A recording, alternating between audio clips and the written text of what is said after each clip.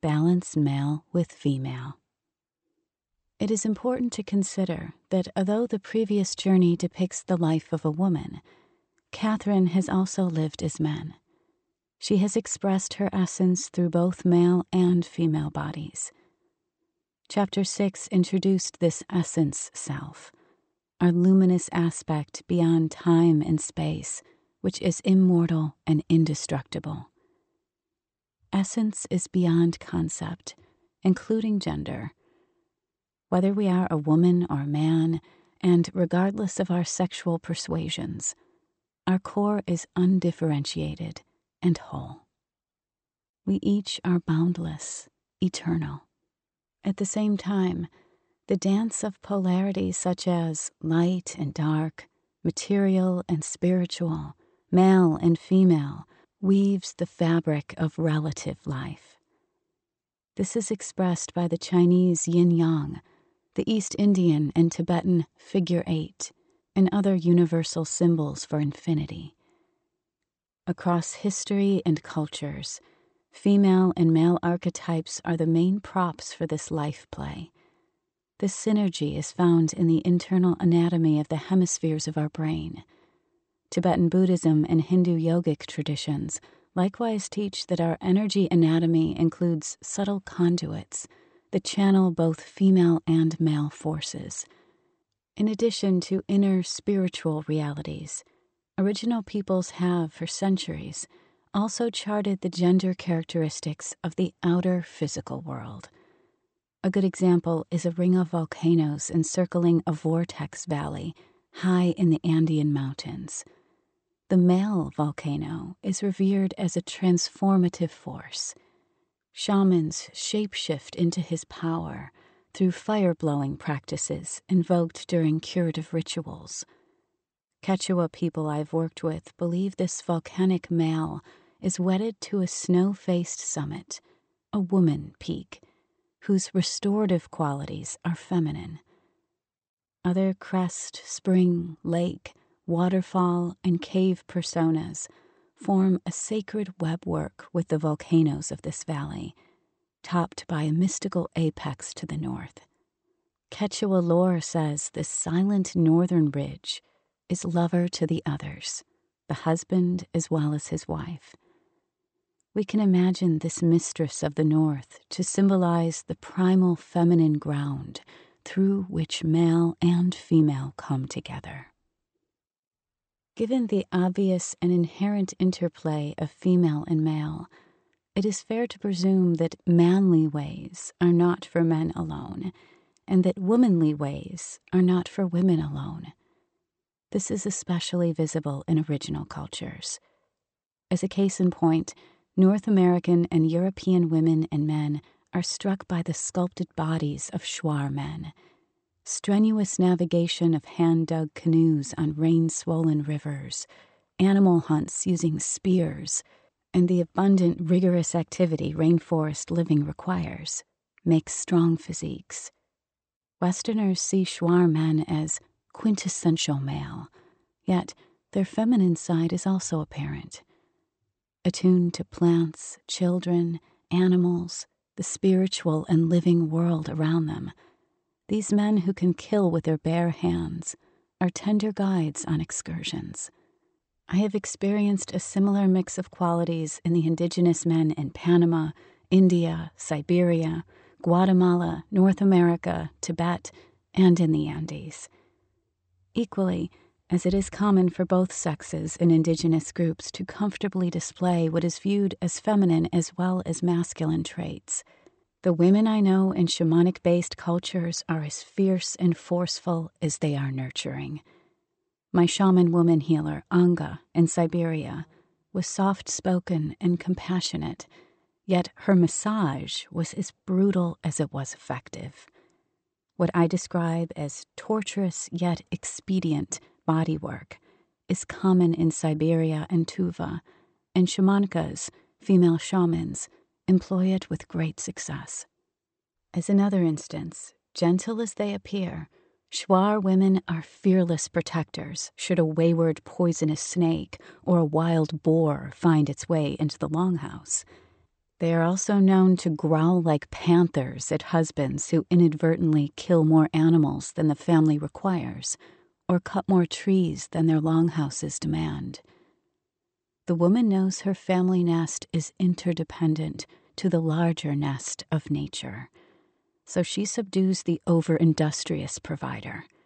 This regulating voice, all but lost in modern women and men, is necessary for human survival and reflects clarity about the place of humans in life's circle. Step into the sacred circle. Awareness of place in the larger circle of life is expressed through basic aspects of Aboriginal life, such as how women, men, and children walk. Whether living in Mongolia, the Amazon basin, high in the Andean peaks, in the Australian outback, or on the plains of the United States, Native people walk softly on their Earth Mother, in relationship with everything around them.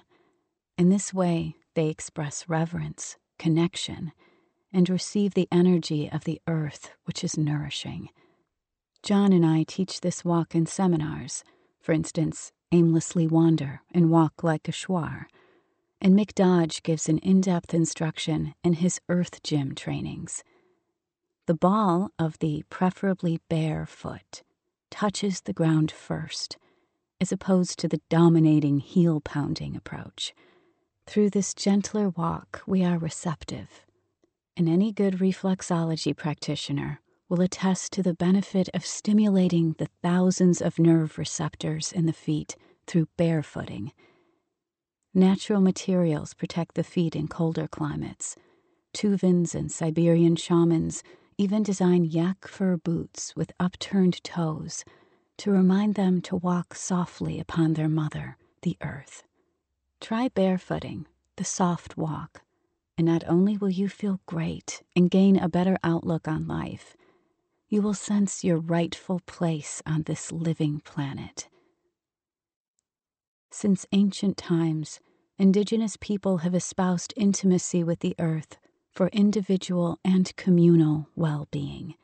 Antiquated wisdom and modern science meet in revolutionary books such as Earthing, which poses that reconnecting with the power and energy of the earth offers significant health benefits for humans.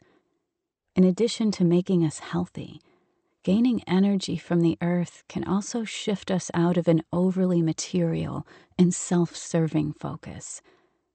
As a simplistic illustration, for several months I was finding feathers everywhere. Whether walking in the forest or stepping out of my car in a parking lot, feathers routinely appeared. These delightful gifts renewed my respect and curiosity for the world's winged creatures. Some of the feathers came home with me, and I prayed over those left behind. I took this bit of magic in stride, appreciating the message while not investing in always having to find a feather. Despite this seemingly enlightened attitude, feathers finally beguiled me. One day while hiking, I wanted feathers. Recognizing the folly of this did not deter me. I did find a small, battered owl feather an hour into my hike. Then mile after mile, I found nothing. My distress was shameful. In coming upon a grove of evergreens on a ridge, I gave up on finding feathers and took off my shoes and socks, fluffed up my coat for a pillow, and lay down on the sun-warmed pine needles for a nap. I awoke refreshed and ready to continue hiking. My bare feet felt so good that despite the now chilling weather, I walked barefoot. My soles soaked in the coolness of the mud. Each step was so sensual that I slowed to a crawl in order to savor every moment. I entered a relaxed, hypnotic state. After about 45 minutes, I sensed an invitation to step off the path, yet held back for fear of hurting the fragile alpine terrain. But the urge was so pure, it seemed to come from the land itself. I gingerly stepped onto the alpine grasses. The softness of the natural landscape against my bare soles was ecstatic. How could so simple an act bring such bliss? Recalling my feather desperation, I laughed out loud. I did not need to keep finding feathers.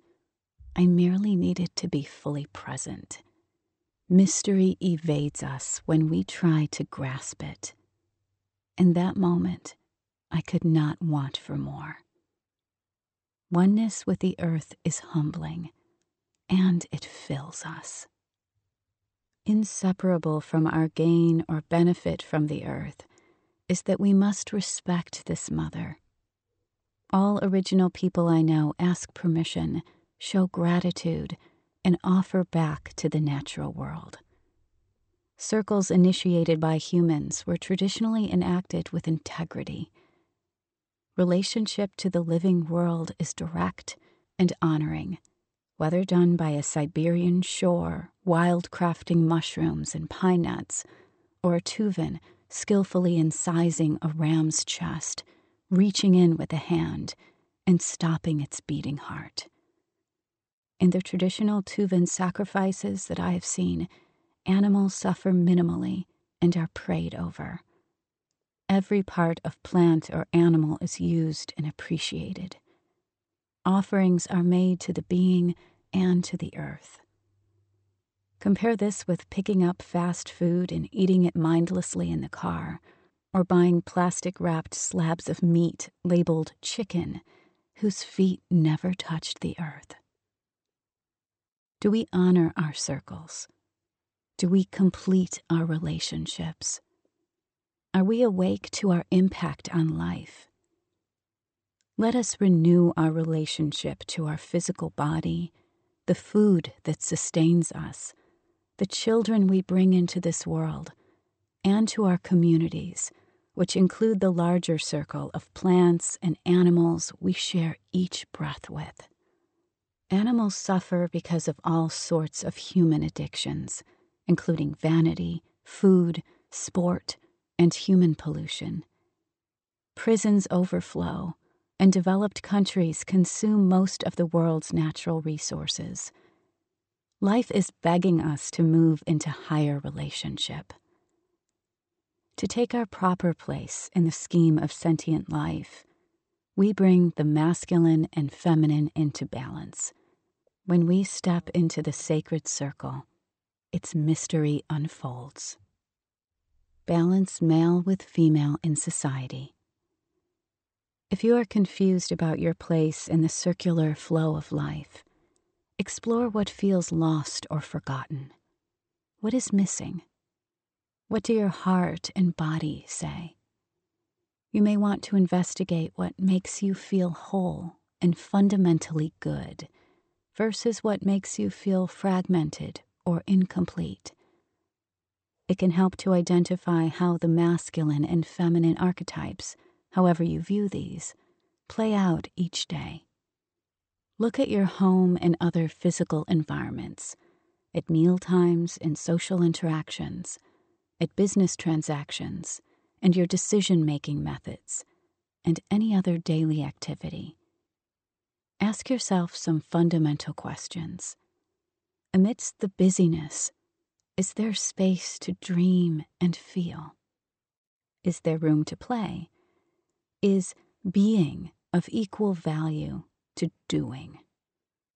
Are friendships and relationships fulfilling?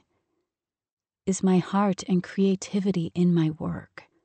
Am I connected to and do I protect nature? Is my breath deep and full?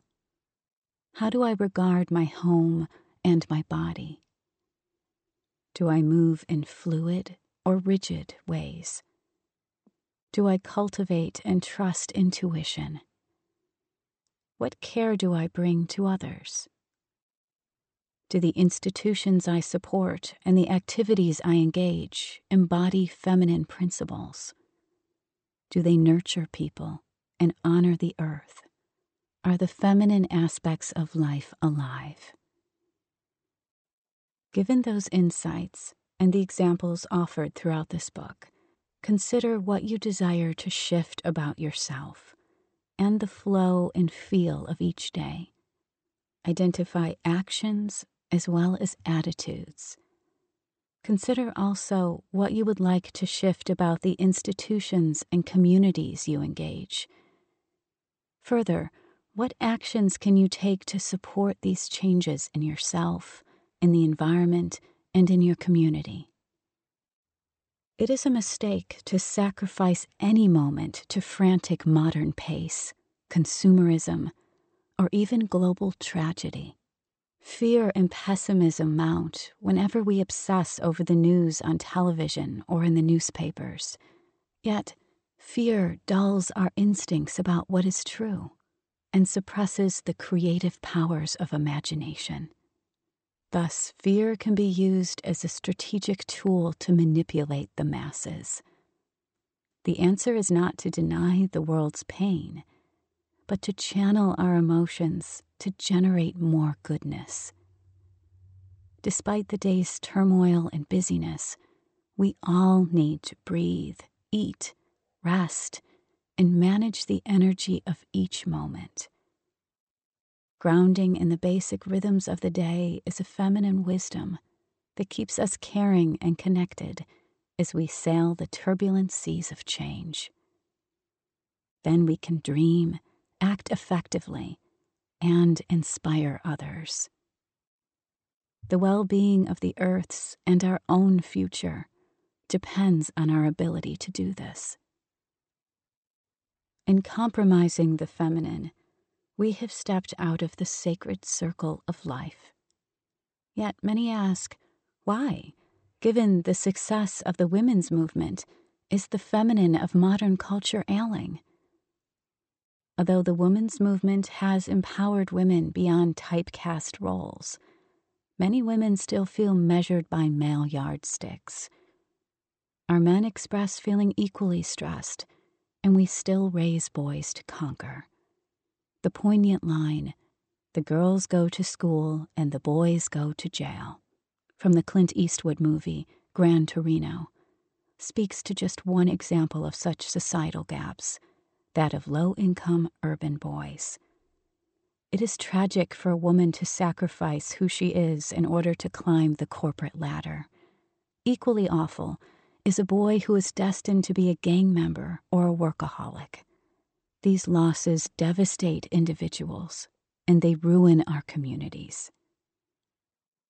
The time is ripe to embrace the feminine, and we must revere nature if we are to survive.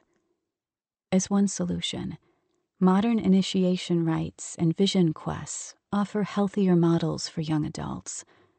Those designed for boys channel inborn warrior instincts to benefit the family, community, and natural environment. A wonderful case and study for bringing this into the mainstream is a colleague who transformed an East Coast boxing gym into an ethnically diverse center for youth at risk.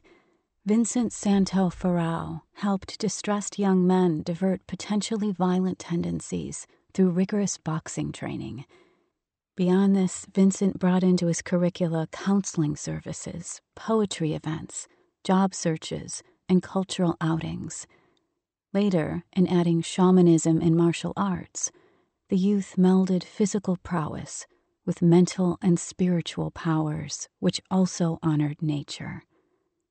By blending masculine and feminine strengths, the highly respected program transformed troubled urban boys into integrated young men.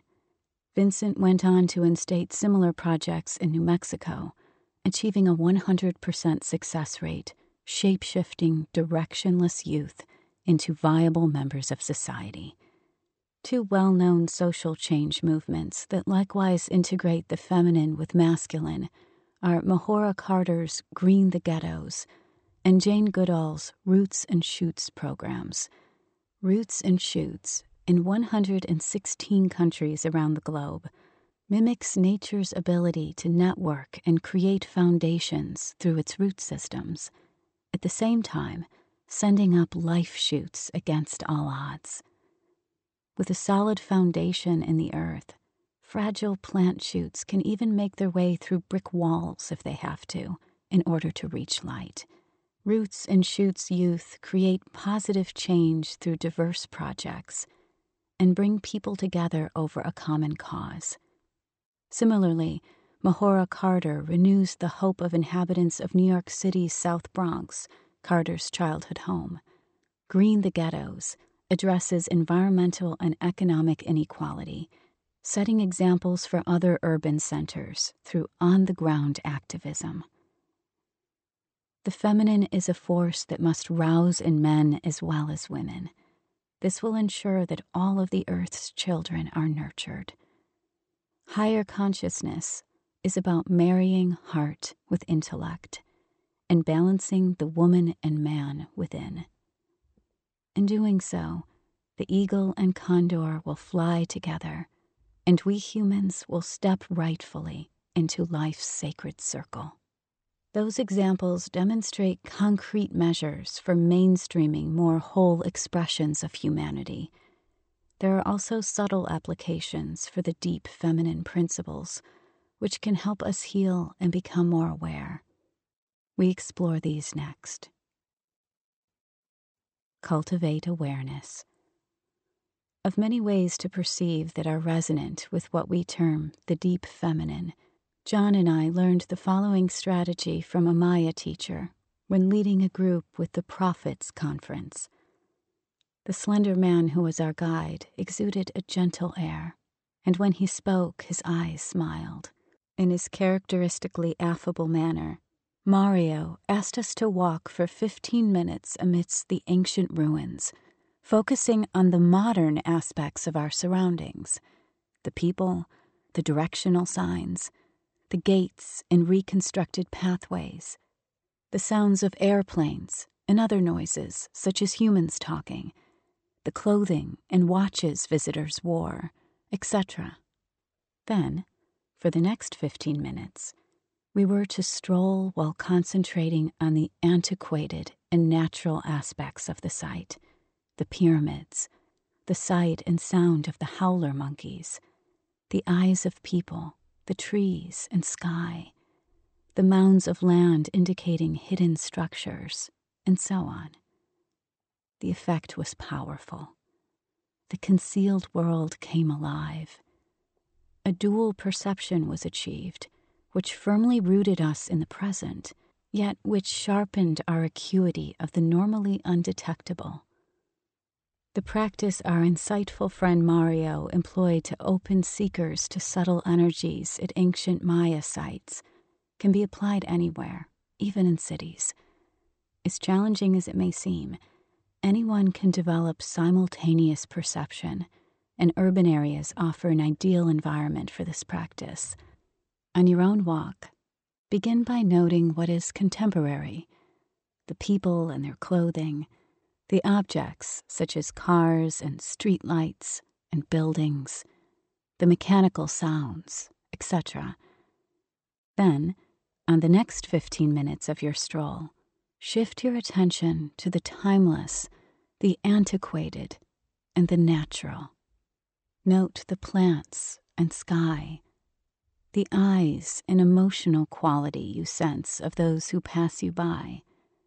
Watch the birds and the squirrels in the trees and listen to their sounds. Observe the old buildings amidst the modern cityscape, etc. Focus on what propels you back through time and connects you with richer details of the human and natural world, while, for a time, ignoring contemporary or surface traits. Even when with a group or inside a building, you can note the obvious, then shift attention to the subtle. In doing so, you will pick up on feelings, energies, and nuances routinely filtered from awareness. This orientation sharpens intuition and grounds us to consciously interact with the world.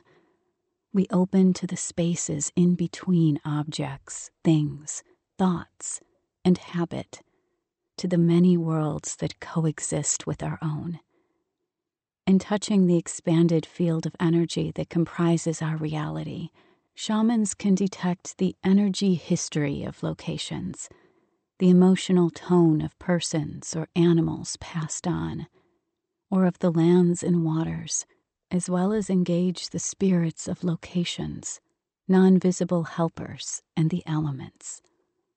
Each place, item, person, and environment has an energy we can tap into.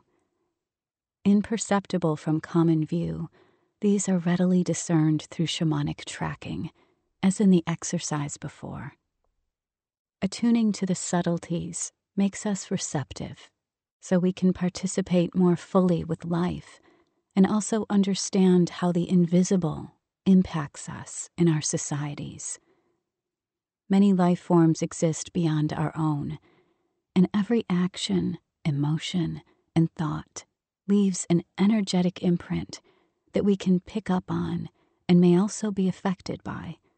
For these reasons, shamanic peoples enact rituals to impact the energy of those passed on, of land, objects, and turbulent or otherwise significant events.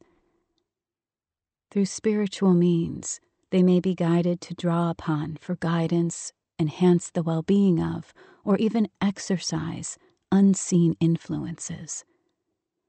Highlighting the relevance of the non-visible is the story of a group who visited a shrine containing their teacher's relics. The small group of followers walked directly to the sanctified building soon after arriving at the isolated retreat center, at which time one person with no history of epilepsy had a seizure. Though stunned, the person recovered with no recurrence, and the seizure was considered a fluke. In later visiting this retreat center myself, I was struck by the shrine's spiritual interaction with the surrounding mountain peaks, which created a commanding vortex of energy. That the small entourage walked straight to the relic building indicated that the group was obviously unaware of this. Otherwise, they would have connected first with the land and honored the larger circle of relationships. This would also have helped them acclimate to its energy. I cannot say whether or not this person's seizure was induced by these intensified energies, but it is always wise to enter sacred sites respectfully and with awareness of the larger circle of beings who reside there. Holding deeper attention is all it takes to illumine what is invisible. Then we must properly greet these presences and ask their permission in order to understand how to relate to them. The exercise before and those in Chapter 4 offer great ways to do this. Second nature to indigenous people. Even those who are spiritually oriented can miss the subtleties. Yet in doing so, we tap only a fraction of what is happening, not only at sites of power, but in daily life. Heal with the deep feminine. The journey of Catherine's life, death, and the transmission of her higher purpose is riveting for workshop participants. The wounds and profound wisdom of women across the planet, as well as throughout history, reverberate within each of us, man and woman alike, and the feminine is persecuted to this day. In the journey to Catherine cloaked her deeper knowing to avoid peril. There are many methods and reasons to engage the subtle, yet these wisdom ways remain dormant as long as mystery and magic are denied. In retrieving the deep feminine, we arouse innate healing forces that positively impact the visible and unseen worlds.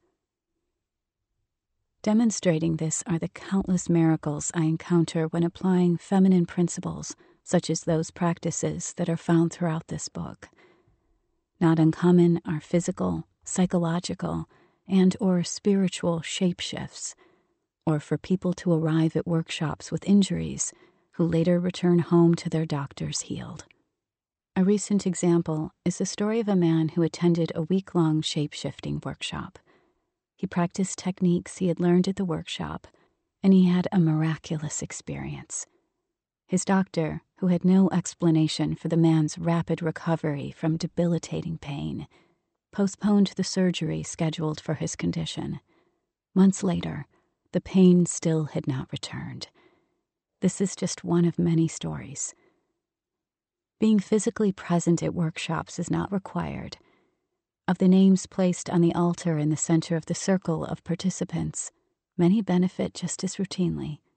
Infections and sprains have eased. Intensive care unit patients have stabilized. Addictions and chronic pain has disappeared. And malignant tumors have shapeshifted into benign masses. Some people claim to know the exact moments these shapeshifts occur. They describe with certainty that positive change has occurred, which is later medically confirmed. No one can predict or explain such occurrences, and no one is credited for them. Miracles are part of the natural mystery of our human legacy. We only know that in applying feminine strategies, amazing things can and often do happen. I hear similarly from friends and colleagues. Driven by her love for a sibling, one woman spontaneously produced twice as many stem cells as considered normal for her brother's transplant. Increasing numbers of physicians report abiding by feminine principles. Some strategically employ the body's inborn ability to heal. One such pioneer, an acquaintance now deceased, did so primarily by supporting the body's natural defense through fever. This man lost no patience to a deadly flu that swept through North America in the early 1900s. The deep woman instinct of men and women knows that reality is mutable and that love can shapeshift energy and form. The Tibetan Buddhist practice here is resonant with such perspectives. It helps us become less self-absorbed so we can hold genuine empathy for others and the environment. By embracing each moment unconditionally, we can open to the world's suffering and even to our own pain without resistance. Then, in accessing our deep reserve of goodness, we can extend well-being, compassion, love, and healing to any being or circumstance. Transmute suffering, sending and taking. Tonglen Tibetan Buddhist meditation. In traditional Buddhist teachings, this practice is grounded in a mindfulness awareness discipline. As workshop participants often do not have formal training in meditation, we prepare them with the Breathe, Presence, and Light and other exercises in Chapter 2 that help us to be present with a relaxed mind. It is important to establish a foundation of awareness before attempting the practice. Transmute suffering. After hearing the description here, if it for any reason does not resonate, trust your impulse not to do it and move on to the next section. It is always good to stretch and shake out tension in your body before settling into any practice. After this, you can sit comfortably in a room or outside space where you will not be disturbed. Take a few deep, refreshing breaths, allowing your body to completely relax. Invite peace and calmness to pervade your mind. If this does not occur, or if you feel agitated, simply breathe with that. Then devote 10 to 15 minutes to the light breathing approach from Chapter 2, which should now be familiar to you. When you feel complete with the practice, bring it to a close as instructed. Then you are ready to begin the Tonglen practice. Yet go through each step thoroughly before enacting the practice. Feel the universal life force, radiant primordial light, completely fill and surround you. Sense the indestructible quality of this light and its loving intention. Take time to open your heart and immerse in these sensations. This light is you. Make this real.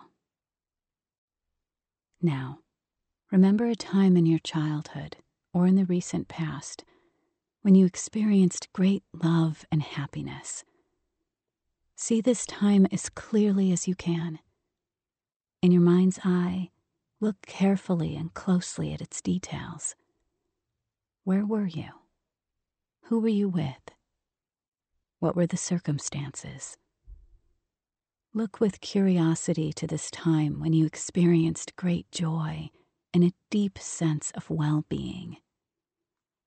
As you look at the details of this happy and loving time, allow the sensations of love, happiness, and goodness to flood your body. Feel these as if this time were happening for you right now. Make it real. In particular, allow the feelings of love, peace, and connection to permeate your heart.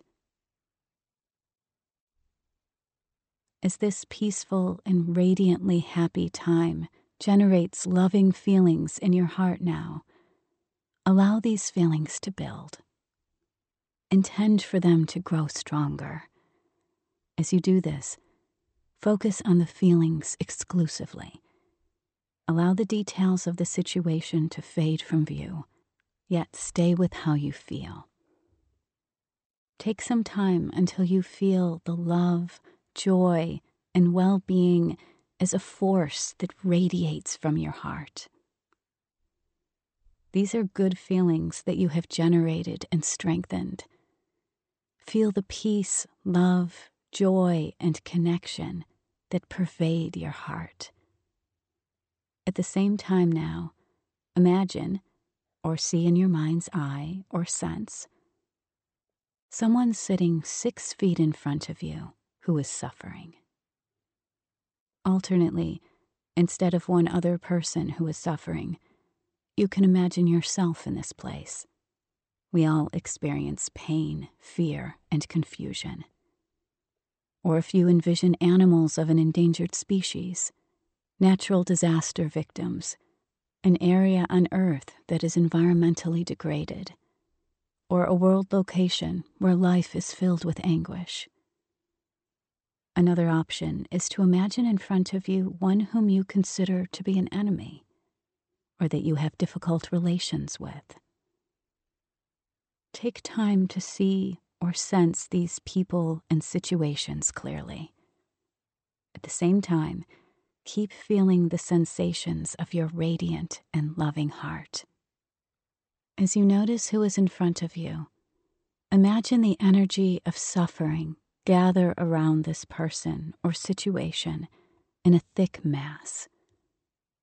Suffering manifests on many levels: physical, emotional, and psychological, and spiritual. And in energetic form, you may sense that it is hot in temperature. It may appear heavy and weighted, or it may have a claustrophobic quality. You may even sense this energy is a tarry substance with a specific shape, or see it hang about the person or situation like an ominous cloud or a dense smoke. As you clearly sense or see this, keep coming back to your open and radiant heart. Stay rooted in goodness, healing, and love. Feel compassion for the confusion and suffering of yourself, another, or situation. You may feel sadness and the growing desire to extend kindness and care. On the next inhalation, breathe toward you this thick claustrophobic energy. Lighten suffering by breathing the heavy mass of energy toward you. Open and feel your radiant, loving core and your heart as you do. Remember your loving intention and the indestructible quality of light filling and enveloping you.